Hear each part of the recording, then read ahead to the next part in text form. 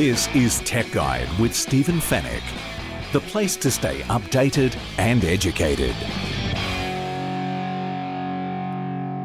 Hello and welcome to Tech Guide, episode 413. Thanks for joining us. We appreciate you taking the time to listen to the show.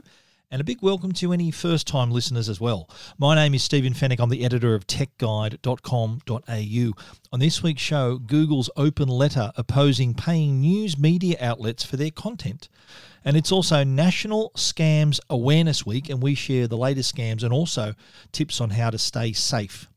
We also check out the new SleepCheck app that can tell if your snoring is something more serious. In the Tech Guide reviews, we're going to also take a look at the new LG 75-inch 8K NanoCell TV. We also check out the new Navman dash cam and Samsung's new range of air purifiers.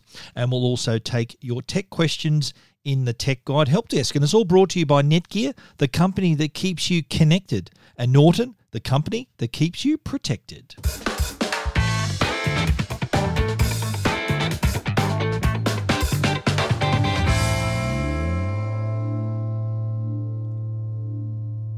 Google has come out with an open letter, naturally on Google, you can find it.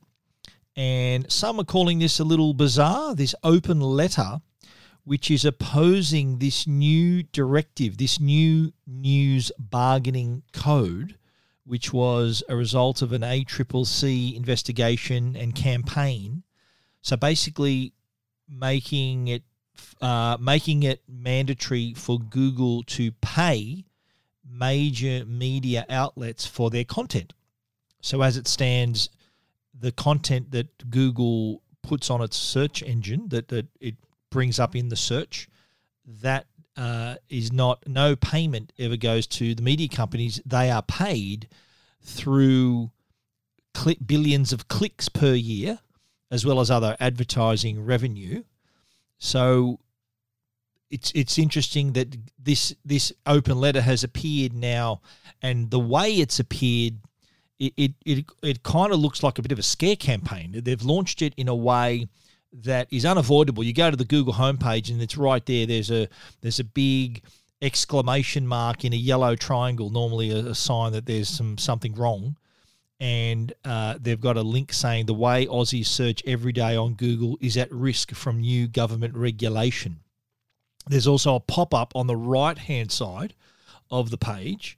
This is the Google homepage with just the bare search window. And it also says the way Aussies use Google is at risk. Your search experience will be hurt by new regulation. And then there's the option of dismiss and learning more. And in the open letter, it's little strange how they highlight certain words in the letter. And I'll put there's a link in the Tech Guide story about this, and they highlight words like risk and search and hurting. So it's kind of there. It is a little bit of a campaign, a scare campaign to get users on site. Now this whole big saga was the result of like an 18-month campaign, and this result is obviously something that Google is not happy about. And this is a company that's $1 trillion company. They're valued at $1 trillion. They made $160 billion in revenue globally, nearly $5 billion of that right here in Australia in 2019 alone. So they're not short of a dollar. But Google in this letter, and the letter comes from Managing Director Mel Silver on behalf of Google Australia, and it outlines this news bargaining code could force us to provide a dramatically worse service. And the way it was presented, as I said, you can't miss it. Now, the issue here is for tech giants like Google, and even Facebook for that matter, being forced to pay media companies for their news. Now, at the moment, how it works, Google indexes all these sites, and 32%, according to the ACCC figures in 2018, 32% of Australians find these websites through Google. It's not a direct click through from their site. It's click through Google. So they're linked through Google. And Google's argument here is that they do work pretty closely with Australian news business media already, but they already pay them millions of dollars. And this is quoting, also, we already pay them millions of dollars and send them billions of free clicks every year. Now, Google says in this letter that they've offered to pay more to license the content. But rather than encouraging these types of partnerships, the law is set up to give big media companies special treatment, I'm still quoting here, and to encourage them to make enormous and unreasonable demands that would put our free services at risk. So Google's argument here is that this whole approach could favour the big news businesses. So giving those media companies preferential treatment would mean that would dramatically alter search results and would put independent media, myself included, at a disadvantage. Now, the way Google works is that, and the way I do it, I regularly spend money to improve my Google search optimization. It's SEO, it's called, search engine optimization. I think that's something that anyone who runs an online business, whether you're a website like mine, a blogging site, or whatever you have, if you run an online business or have a website to promote your business, then it's very important for you to be seen on Google. And I pay good money every month to make sure that I rank quite highly. And I rely, as a matter of fact, on those eyeballs through Google. I'll tell you up front that more than half of my traffic to techguide.com.au comes from Google search.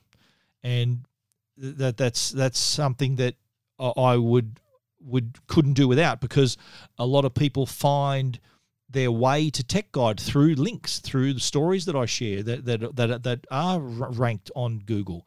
If I've got a news story, it's up there, right up there with the other major news outlets. Not as highly ranked as those other major news outlets, but it's there nonetheless. I'd love the idea to get paid for every story that I put on Google, but I'm happy with the current situation, the way that I do derive a lot of traffic. It's a valuable tool that I need. I couldn't do without it. My numbers would reduce dramatically. And now these big media companies also have that advantage, and Google says this in this open letter. They do send them billions of free clicks every year, so they are getting eyeballs. But the argument here, and it's looking at it from the outside, Google, who make money by using user data to advertise to them, and also make money by indexing these stories online, these online sites, so they all rank and they're all put up on Google every day. So every search you do is the result of some algorithm that Google has developed to give you the results and then direct you then to these other sites. So it's a case now whether the government thinks, well, media companies should be compensated for the content that Google is indexing here, which results in them obtaining these massive amounts of data on their users to then market to them.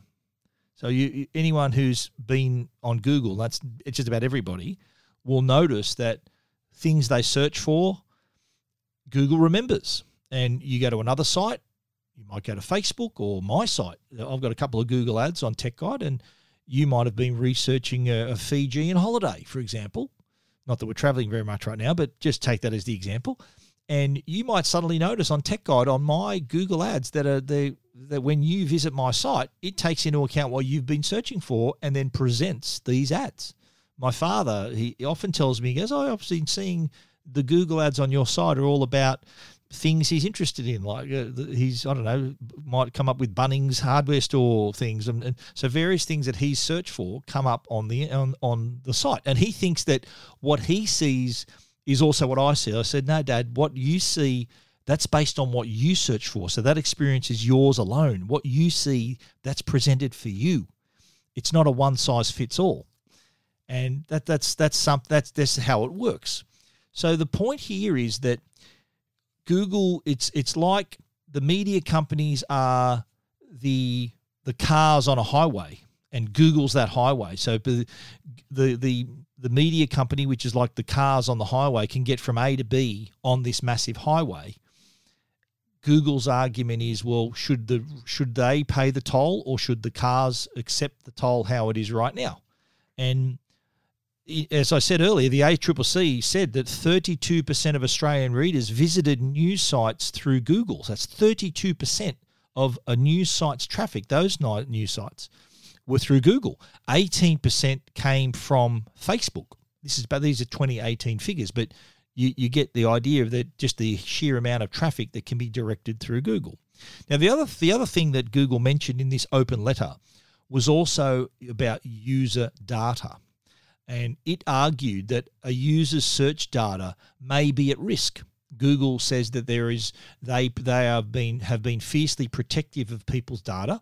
And they say in this letter, and I'm quoting, there was no way of knowing if any data handed over would be protected and how it might be used by news media businesses. So as I said, Google makes its money through search and by utilizing user data.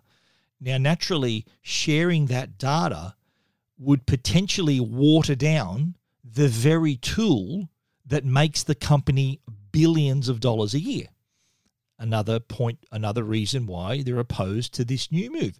But they also mention how it could dramatically affect search results. So the implication here is that independent content creators, myself included, and there are many more, bloggers, influencers, YouTubers, they rely on being found on Google. In fact, YouTubers rely on that very income.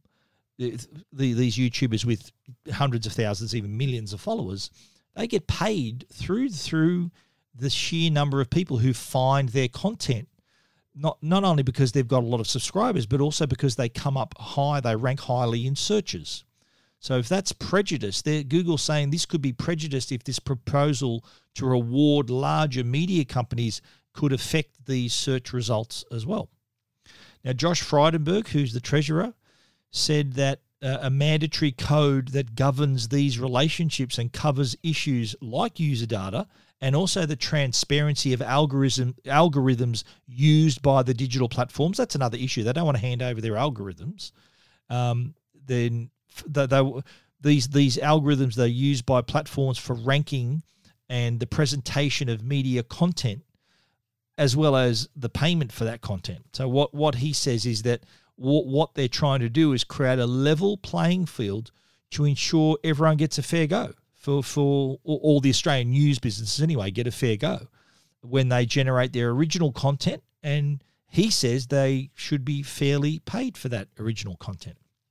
But again, it's the case of, does Google have a point? Should they just hand over the cash? They've got billions of dollars in the bank. Should they just do it?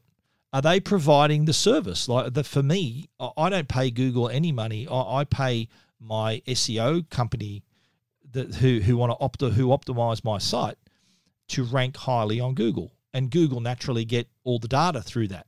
So any data they have on anyone, they've got data on all of us. That's our payment, is our data on this on Google and on Facebook too, for that matter. Facebook is a free service, and so is Google. And Google's in this open letter mentioned the fact that the free service is being at risk. Now, I don't know whether they're going to charge a Google fee or whatever they're going to do, but you'd think that's kind of a bad look in my eyes, that they're mentioning how, this could put your free service at risk. Like, they made $160 billion. Like, why should I have to pay?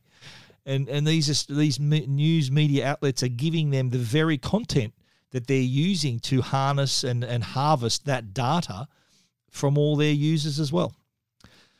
Interesting one. The open letter is up on Tech Guide. You can read the open letter. I've quoted it heavily in my story. I've tried to explain it in as simply as I can, but it's a big issue, I think, that a lot of people are going to be wondering how this is going to turn out, whether this will be actually turned down, whether it will go ahead, and whether it might even set a precedent for other countries around the world. Australia has one of the only countries who have put this proposal forward in our own territory, and whether this could set a precedent for other countries to do the same. Interesting times, but look, we can't do without Google. I'll tell you up front, I can't do without Google. I need Google to direct readers to my website, and if that's the cost of doing business in that regard is that the user's data, they may take advantage of a user who is on Google searching for various things that is then put inside their little profile to direct advertising at them. That's, I think, the world we live in now. Facebook, Google, I think we've all accepted the fact that that is our payment for using these services, is the little ones and zeros that identify not exactly who we are and where we live in our precise details, but our ages, our suburbs, our interests. They're the things that can allow then advertisers to really target their advertisements to the right people. That's how they make their money. That's how Facebook makes their money as well. If you want to read more about the Google Open Letter, you can check that out at techguide.com.au. This is Tech Guide with Stephen Fenech.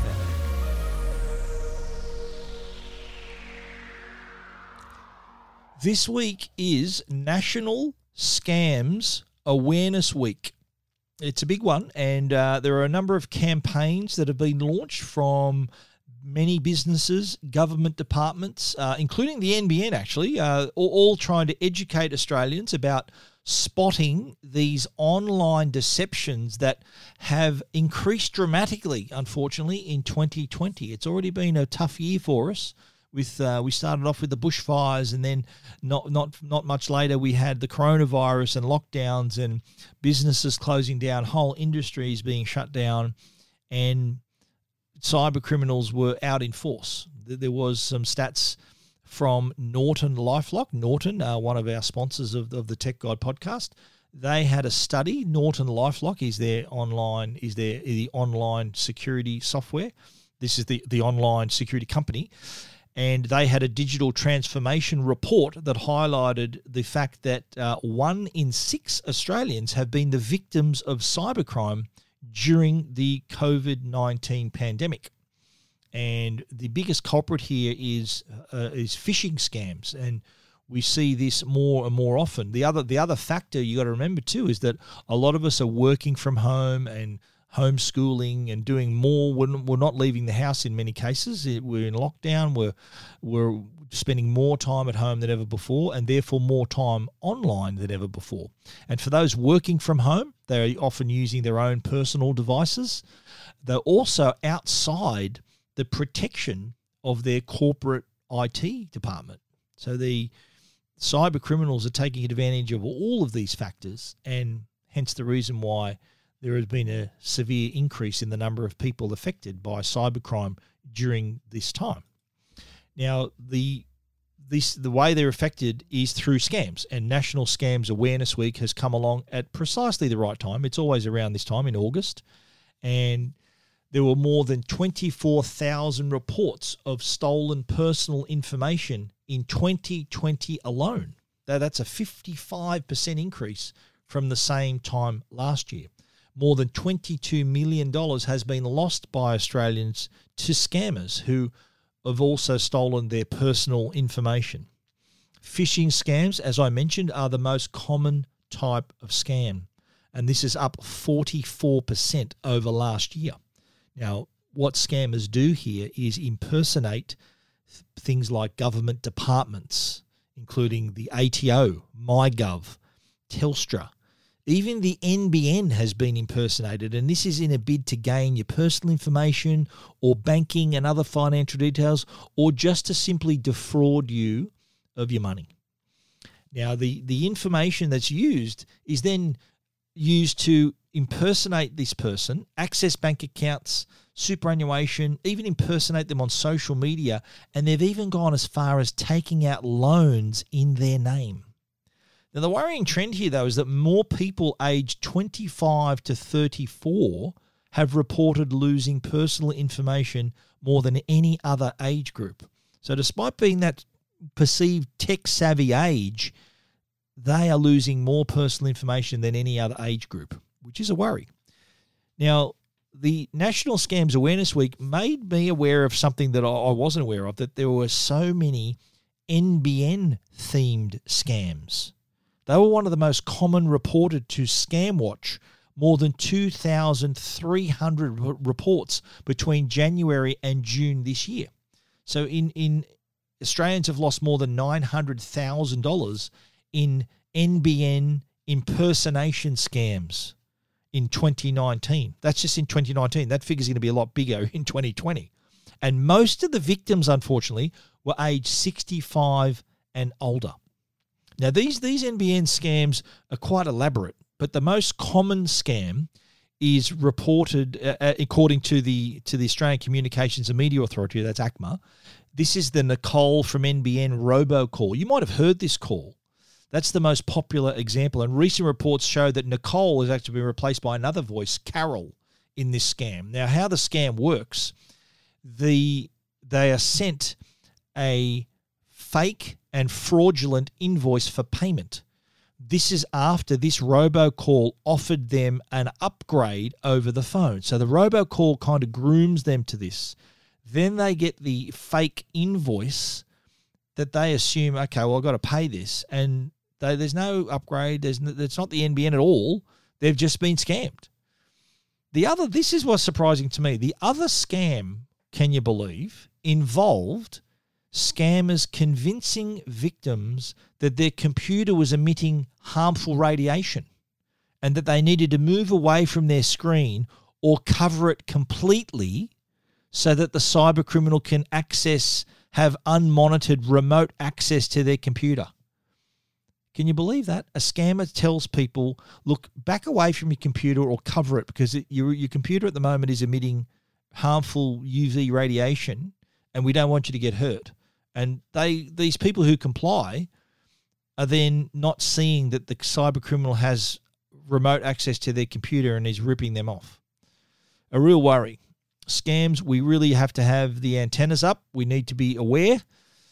And there are some tips we can share with you. NBN's tips for protecting against scammers is to visit the NBN website, Scam Advice. I've put that link on Tech Guide, to identify and avoid potential scammers, or for advice if you suspect you might have already been scammed.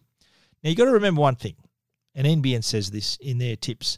They will never call or ask to access your computer or advise that you're going to be disconnected. NBN will never tell you that because NBN is actually a wholesaler, which means it does not sell phone or internet services directly to the public. People need to contact their internet service provider to make the switch. Any changes to their NBN is through their service provider, not directly through the NBN. The other tip is to never give an unsolicited call remote access to your computer. And the NBN also pointed out that they do not make automated calls like these robocalls to advise of disconnections to NBN or existing copper phone line services. So don't just hang up the phone. They will not do those robocalls. Also, and this is pretty obvious, but I'll say it anyway, do not share your financial information, bank, credit card, or any other details, personal details, with any unsolicited caller or even a door knocker who are trying to seek payment. That's another scam, for a service over the NBN network. Look, hang up, call your local service provider or the official customer service centre and make sure that if there is any information you need to know, you get it directly from them. Now, the ACCC have also chimed in for some information to protect your personal information. Don't be pressured into giving away any personal details by someone who has contacted you, no matter who they say they are. Don't click links on unexpected emails or messages, even if it appears to be from a legitimate source like the ATO, like MyGov, like Centrelink. Also, use very strong passwords on your accounts and your internet network, and don't share them. Have the latest in antivirus software, internet protection software. Limit what personal information you share about yourself online. This is an important one, including on social media. Now, there are also some tips on what to do if you think you might have already been scammed. Number one, contact your bank or financial institution immediately. You can also report the matter to your local police, but you can also report your issue to the Australian Cyber Security Centre, the the ACSC. I'll put a link on Tech Guide. If you've provided remote access to your computer or financial information to a scammer, contact ID Care on 1-800-595-160. That's 1-800-595-160. This number is already also on the Tech Guide website on our story. To protect others, also report scams to the ACCC, the Australian Competition and Consumer Commission, via Scam Watch. Scam Watch Awareness Week. Let's be aware of the scams. This is a good time to really take stock of what you're doing. Be diligent, vigilant on the phone. Make sure you're not giving away any information. So all of that information that I've about the scams, about those numbers, about those contact details, and that whole campaign, so you can check all of that out at techguide.com.au.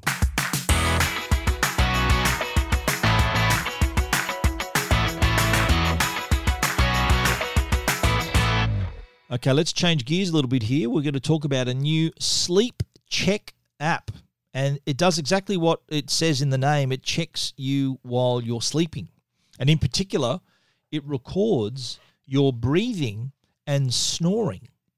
Snoring already, I've been told this myself, is annoying to your partner.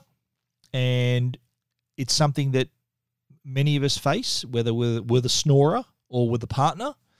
So it's something, though, that is worth checking out, because snoring is not only a sign that you're deeply asleep, but it could be actually a sign of something worse. And that something worse is sleep apnea. Now, sleep apnea, or obstructive sleep apnea as it's known, OSA, is a serious medical condition. And what happens, it sees the partial or complete obstruction of your upper airways while you're sleeping. So basically you stop breathing for a second or two, wake up, start breathing again. This can happen up to 30 times per hour all night. So what happens the next morning, you wake up and you're tired and productivity's down and your immune system is now vulnerable, and this leads to other medical conditions. There's more than 775,000 of Australians affected every year. Now, the worry, though, is that nearly 1 in 5 Australians, that's 20% of the population, may be at risk of obstructive sleep apnea, but 80% of adults suffering from severe or moderate sleep apnea have gone undiagnosed. So that's where the SleepCheck app comes into play. Now, it can provide a screening test for you to see if you're in the at-risk category. And how it does this, it's available only on iPhone for now. It's $7.99. You can use it as many times as you want. And what users are instructed to do is enter their age, their gender, and their neck size. So measure your neck. That has a bit to do with it. And that's to increase the accuracy of the analysis. And so what it does, you place the iPhone by your bedside table, and it will record your breathing and snoring patterns while you're sleeping. So for this to work properly, the app requires the person, if you're recording yourself, it requires you to sleep alone for a more accurate recording. And my guess is that if you're a loud snorer, the chances are you're probably sleeping alone anyway. So, but you do need to be by yourself. So, and that includes not having any TVs or radios on in the background, no pets in the room, just you and on your own in the room to make sure it gets an accurate recording. Now, the iPhone will rest on the bedside table, connected to a charger with Do Not Disturb engaged, so you're not receiving any calls or notifications. Now, when the user wakes up, so it's recorded them all night, they wake up, press and hold the stop button, it'll complete the recording and then begin its analysis, which could take up to 60 seconds. Now, the SleepCheck app has a clinically validated algorithm to examine the recording. So it examines that, and then it gives you a ranking, a grading, and it'll tell you whether your risk is from low or to all the way up to very high. Now, in the event you get a high, a medium high, or very high reading, the app will recommend a doctor for a more thorough assessment. So you might be in the medium to high or very high. It'll say, look, what you should do, see a doctor. You may be at risk. At least it's giving you some semblance of whether you're in that ballpark. Worth checking out, because I think it's could be quite a debilitating thing, sleep apnea. And if you're waking up constantly, you're probably very tired, you're very run down the next day, and it's just not a good way to be. So SleepCheck, available now through iOS, through the App Store. It's very easy to run. As I said, you need to be by yourself to record yourself, and they might check you out to say, look, you snore loud, but you're a low risk. So that's good to know. But it's also good to know if you're a medium or high risk, because this could lead to something a bit more serious down the track. SleepCheck app, it's $7.99 on iOS. I understand it's also coming to Android very soon, but a very interesting one to check out. If you are a snorer, you're not only keeping other people up, but it might be a sign that there is something more serious going on. So definitely worth checking it out. To read more about the SleepCheck app, you can read our story at techguide.com.au. This is Tech Guide. The Tech Guide podcast is proudly supported by Norton. They're the company that can keep you and your family safe online. Now, we live in a world where we're constantly connected. So there are cyber attacks more prevalent than ever. There are phishing scams, which we spoke about already just a moment ago, and ransomware. There's online predators and big data that tracks you everywhere you go. We spoke about that as well whenever you do a Google search. These cyber threats have all evolved, which is why Norton has evolved with them. The new Norton 360 gives you next-level protection. It combines the power of device security with a secure VPN to help keep you and your family safe and private online. The new Norton 360 is all-in-one protection for your devices and online privacy. It's available now at leading retailers or au.norton.com. And now, a Tech Guide review with Stephen Fennick. Alrighty, our Tech Guide review, we're going to kick it off this week with a beauty, the LG NanoCell 8K TV. Now, we had the 75-inch. This is the Nano 99 series. This is the NanoCell, so it's not OLED. So the organic light-emitting diode 8K TVs are... You're paying tens of thousands of dollars more. The retail price for this TV, I'll say it up front, is on the LG website, it's quoted at $10,199. But if you go to Harvey Norman's website, JB Hi-Fi, the TV's as low as $7,200. So that price on the LG website, don't let that panic you, but still, you still got to pony up more than $7,000 for this TV, which I have to say is remarkable. We're talking 8K here, so that's 4 times the resolution of 4K, and it has NanoCell technology, which is very similar to Samsung's QLED technology, and it calls itself Real 8K because LG really made a point of this late last year and earlier this year at the Consumer Electronics Show. It says that to have the Consumer Technology Association's definition for 8K TV, there has to be certain technical points that you have to meet. And LG claims that its NanoCell technology not only meets those requirements, but exceeds them more than any other brand. So that's why they market their TVs as not just 8K TVs, but real 8K TVs. Now, I hear you saying, why the hell would I have an 8K TV? There's no 8K content. Well, you're wrong. There is some 8K content, not a lot. There is some 8K content. If you look on YouTube, and I did a lot of YouTube viewing with this TV to see native 8K content, which really looked remarkable. YouTube has a fair amount of 8K content, I was surprised to find.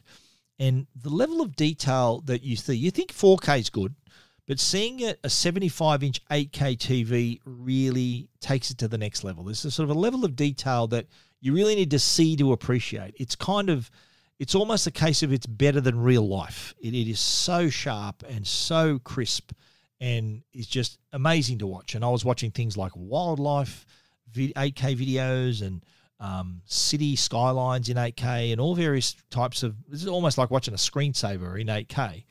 But it was remarkable quality watching native 8K. Now, there are no 8K movies. There's no 8K streaming. But what this TV delivers, though, is, thanks to its Alpha 9 Generation 3 AI processor, is some pretty decent upscaling. So you can see the TV making the effort to generate 8K from lower resolution sources. And it does a pretty good job. Like watching Blu-ray or 4K on this, or even watching 4K YouTube or regular YouTube, you can see that it's making an effort. It's not as good as a native 8K video, but you can see that it has the intelligence. It uses the AI in that Alpha 9 processor, the Gen 3 processor, to really render things quite nicely and get the edges right, and it delves into this database to make sure that it's giving you in real time the 8K version of what you're looking at. And it all does this on the fly. It's remarkable. If on the size of this TV, it's 75 inches, so it's a big TV, you can actually tell the difference. You can see an improvement in sharpness in some areas. Not everyone will see it. Everyone will think, you know what, 8K, I'm going to wait. But anyone who buys an 8K TV now, you're kind of future-proofing your investment, because there is going to be a lot more 8K content in the near future. We're going to see a lot more. Might not see 8K movies for a year or two, but what's going to happen is that films are going to be shot in 8K. A lot of films are already shot in 8K, and then they bring them down to 4K for the cinema. But for these films that will be shot in 8K, imagine having that native quality right there. Now, the reason that 8K TVs exist in the first place is because we are trending towards having larger televisions, having a larger screen to look at, often with lower resolution content, exposes a lot of the flaws. So if you've got a 75-inch TV playing 4K footage or full HD content, you're starting to see pixels, you're starting to see little things, and it kind of pulls you out of the experience. It's not as crisp and sharp as it should be. Now, on a larger TV, the way to get around that issue is to put more pixels in it. And in this case, 8K. So it's 4 times what you get with 4K. So that higher level of detail means that even when you're sitting pretty close to the TV, you're not seeing pixels. All you're seeing is the content and it looking pretty sharp and crisp at that moment. And this is a remarkable technology. I really appreciated the quality that it offered here. Even when you're watching free-to-air TV, Netflix, whether you're watching your 4K movies, you can see that improvement in little subtle ways, like on people's faces and the fur of animals and things like that. You could tell that this was it was up a notch from what you're normally used to seeing. So the visual side, obviously, picture quality side, excellent. But also the audio side's not bad as well. You got to remember that this has got Dolby Atmos built in, and it's got Dolby Vision IQ. So this is a type of HDR that can intelligently adjust the content for your lighting condition. So it can tell what the lighting situation is in your room and then deliver that HDR so that the screen looks just right, but also at the same time giving you Dolby Atmos, which is a 3D surround sound, to improve the audio quality. Speaking of the audio quality, though, I did also have the SN11 soundbar with the TV. Now, the TV, I should tell you quickly, design-wise, has fairly thin bezels, not the thinnest bezels in the world, but fairly thin. And there are 2 legs on the TV. Now, the funny thing is the SN11 soundbar from LG didn't fit between the legs. I found that rather strange, design-wise. I'm thinking, you're going to design a TV, and if you're going to spend that much money on an 8K TV, you're probably going to spend an extra $1,500 on a soundbar. So why not make it sit perfectly between the legs of the TV? In this case, it didn't. It had to sit slightly in front. It just would have been, I don't know, it's the OCD in me. It would have been beautiful to sit it inside that little space between the legs. You can, I suppose, mount this on the wall, and that issue is not an issue. But for those who will put it on an entertainment unit, like I did, I would have loved to see that soundbar fit perfectly in there. It would have been really nice.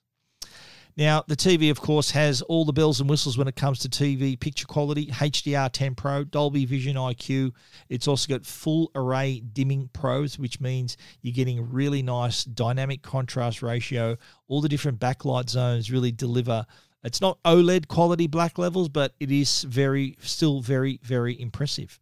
You also get a lot of built-in apps as well. You got Apple TV built in there, Netflix, of course, as well as many others that can be downloaded. So a really good choice. If you're a gamer, this is next level stuff here. You got low input lag for a start, so you can really take advantage of that if you're into gaming. It also has certified HDMI 2.1. So it will, once we get 8K content from a player, there's no 8K players yet either, once you do that, it will enable 8K playback at 60 frames per second via that HDMI 2.1. So all those ports ready to go once you have the players and the content there. And watching sport on this thing is also brilliant. It does really makes you feel like you're there. Really good color accuracy, really high refresh rate too. So it's not too much. It's a very smooth picture for that as well. And just having that big screen, just a big screen, 75 inches. That's a lot of TV. And I think once you go big like that, you're never going to go back. And that's the trend, as I said, among Australian customers. The larger screens are what we're wanting. And the LG Nano 99 series, 75-inch 8K TV, it really delivers. Look, it's expensive, I know, but it's going to be a sign of the future that this content, your 8K content, you're going to see a lot more of it in the years to come, and your TV will be ready to go once that content is more readily available. There's still some to watch, as I told you. YouTube has a fair amount of 8K content. And I also had some native content on a hard drive that just looks superb. But the native 8K content's coming. But in the meantime, you're going to have to make do with this absolutely brilliant upscaling as well. That does a pretty good job. But as I said, retail price on the site, LG site, this price is down the 75-inch 8K, $10,199. But I've seen it in store for as low as $7,200. So that's $3,000 cheaper than what it is saying on the LG website.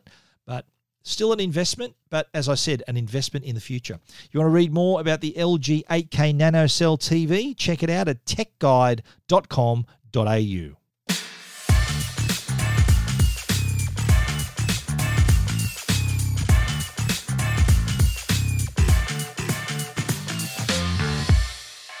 Well, Navman's a name we know from GPS for the last couple of decades, as a matter of fact. Navman have been a GPS go-to brand, and they're still around and doing very well, especially since the release of their new MyCam GPS dash cam. So this is a new range of in-car products for Navman, which incorporates, it's like a two-in-one product here because it's a dash cam, so you can utilize it all the time. All the time you're behind the wheel, this thing's working.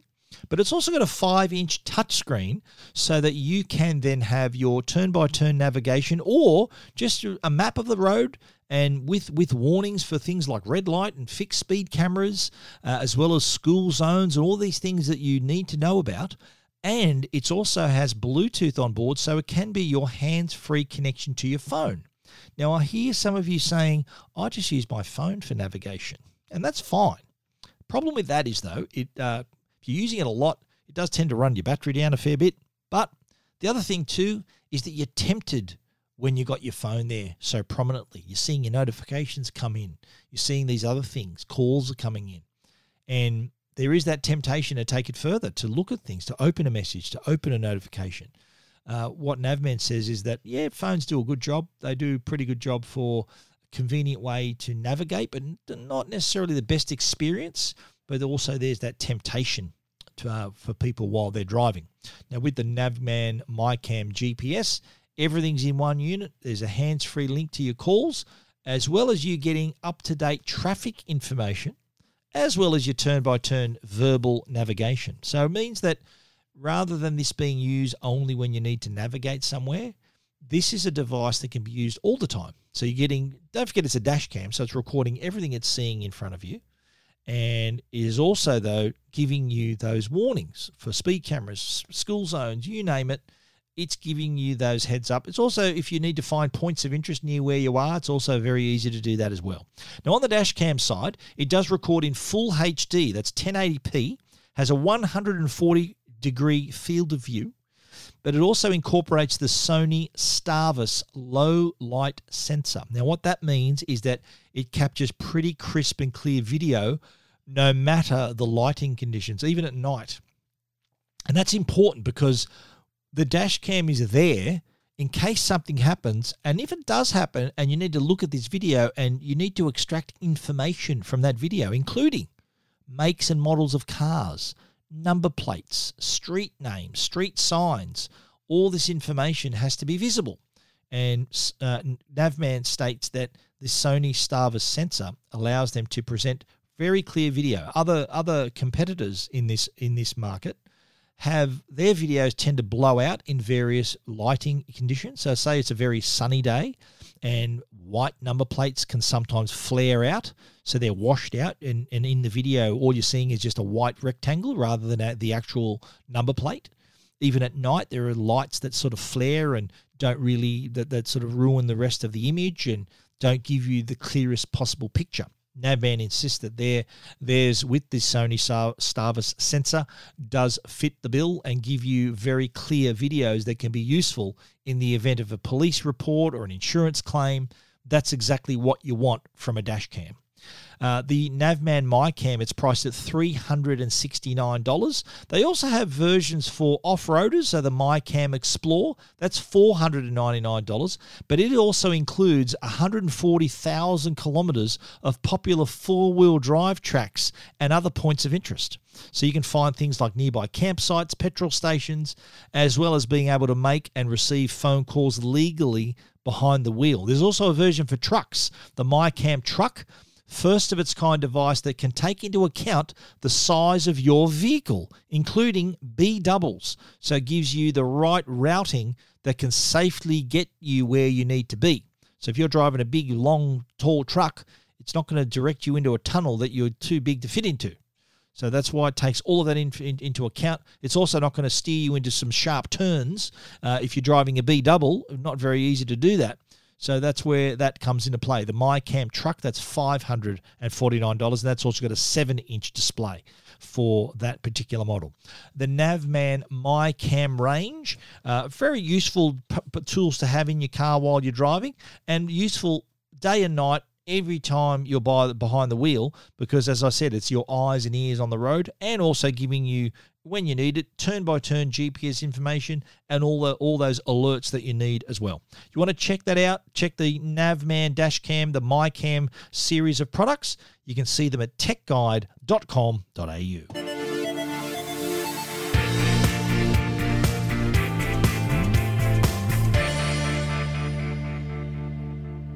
Samsung has entered a new market. Everyone thought they were in every market anyway, but not this one. This is new for Samsung, air purifiers. Air purifiers are designed to make your homes cleaner and healthier by purifying your air.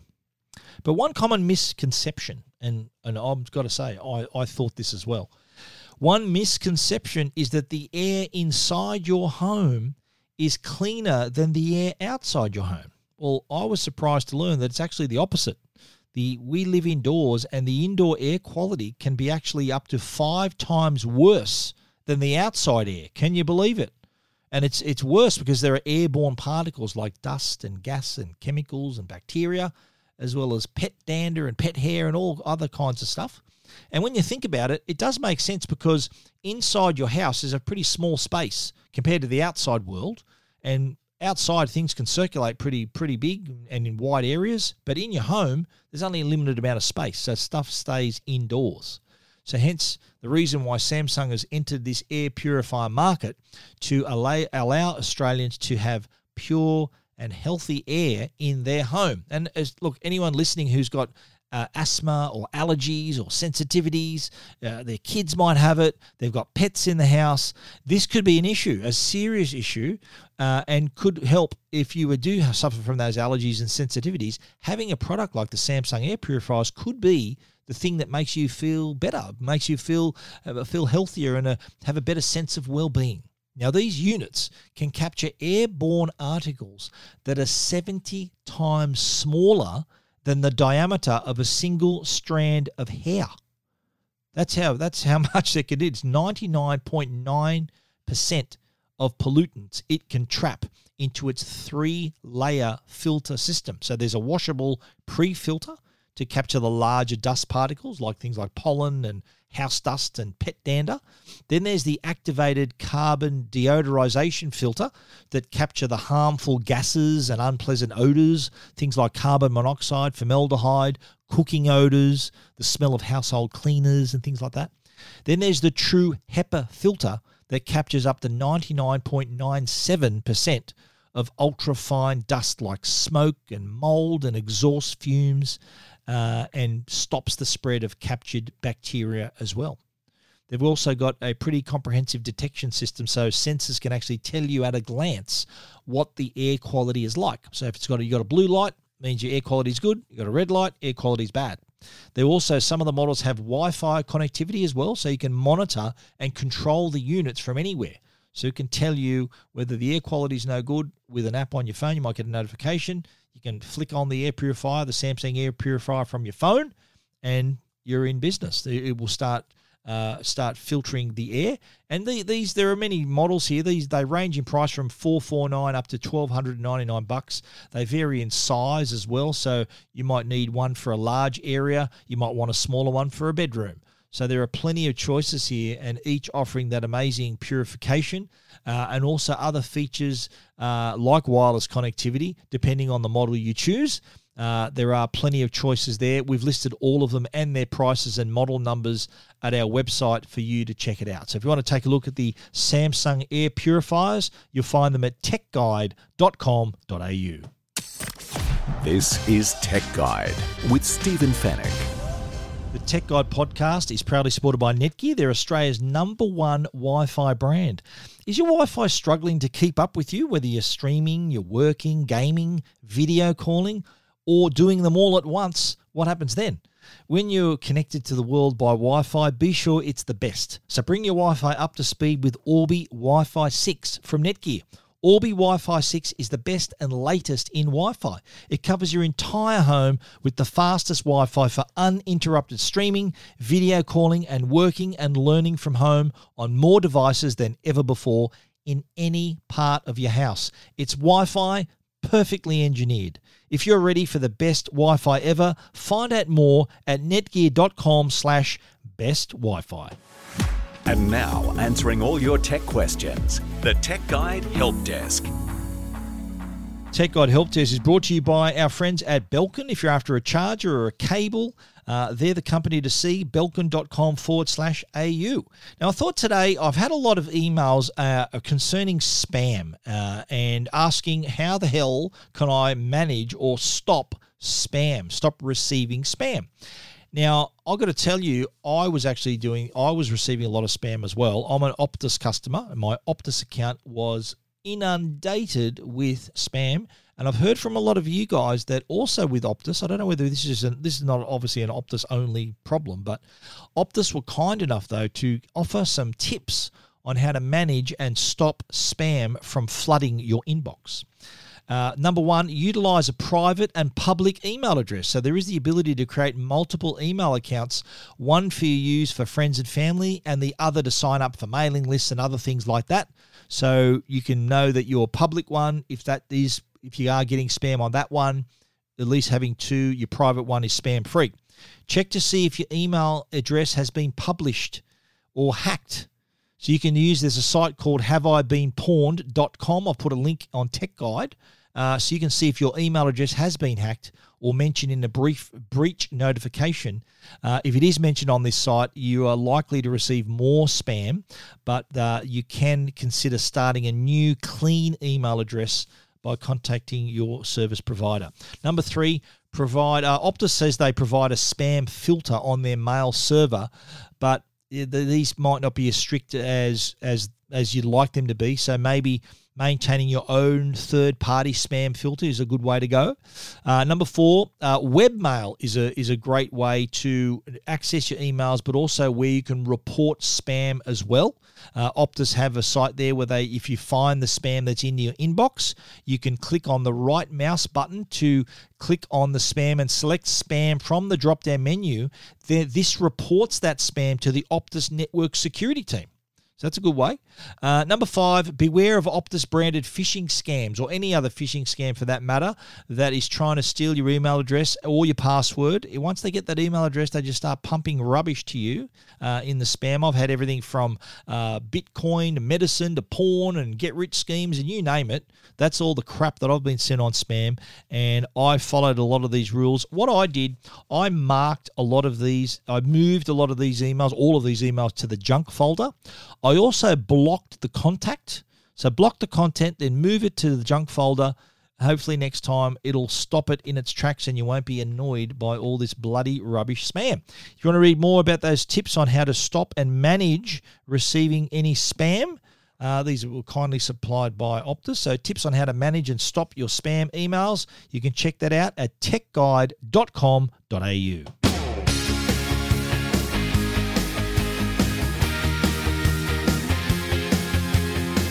And that is the end of our show for this week. We hope you enjoyed it as much as we enjoyed bringing it to you. Everything we've talked about on the show you can now find at techguide.com.au. And if you want to get in touch, feel free, email us info@techguide.com.au or click on the Ask Stephen icon on the homepage. That's the icon that has the Belkin logo on it. So you'll go to a page, enter your name, your suburb, and your question to me, and it'll come directly to my inbox, and you could be on the Tech Guide Help Desk next week. We want to give a special shout out to our sponsors, Netgear, the brand you can trust for all your Wi-Fi needs, and also Norton, the company that can keep you and your family safe online. We look forward to you joining us again next week. So until then, stay safe and stay connected.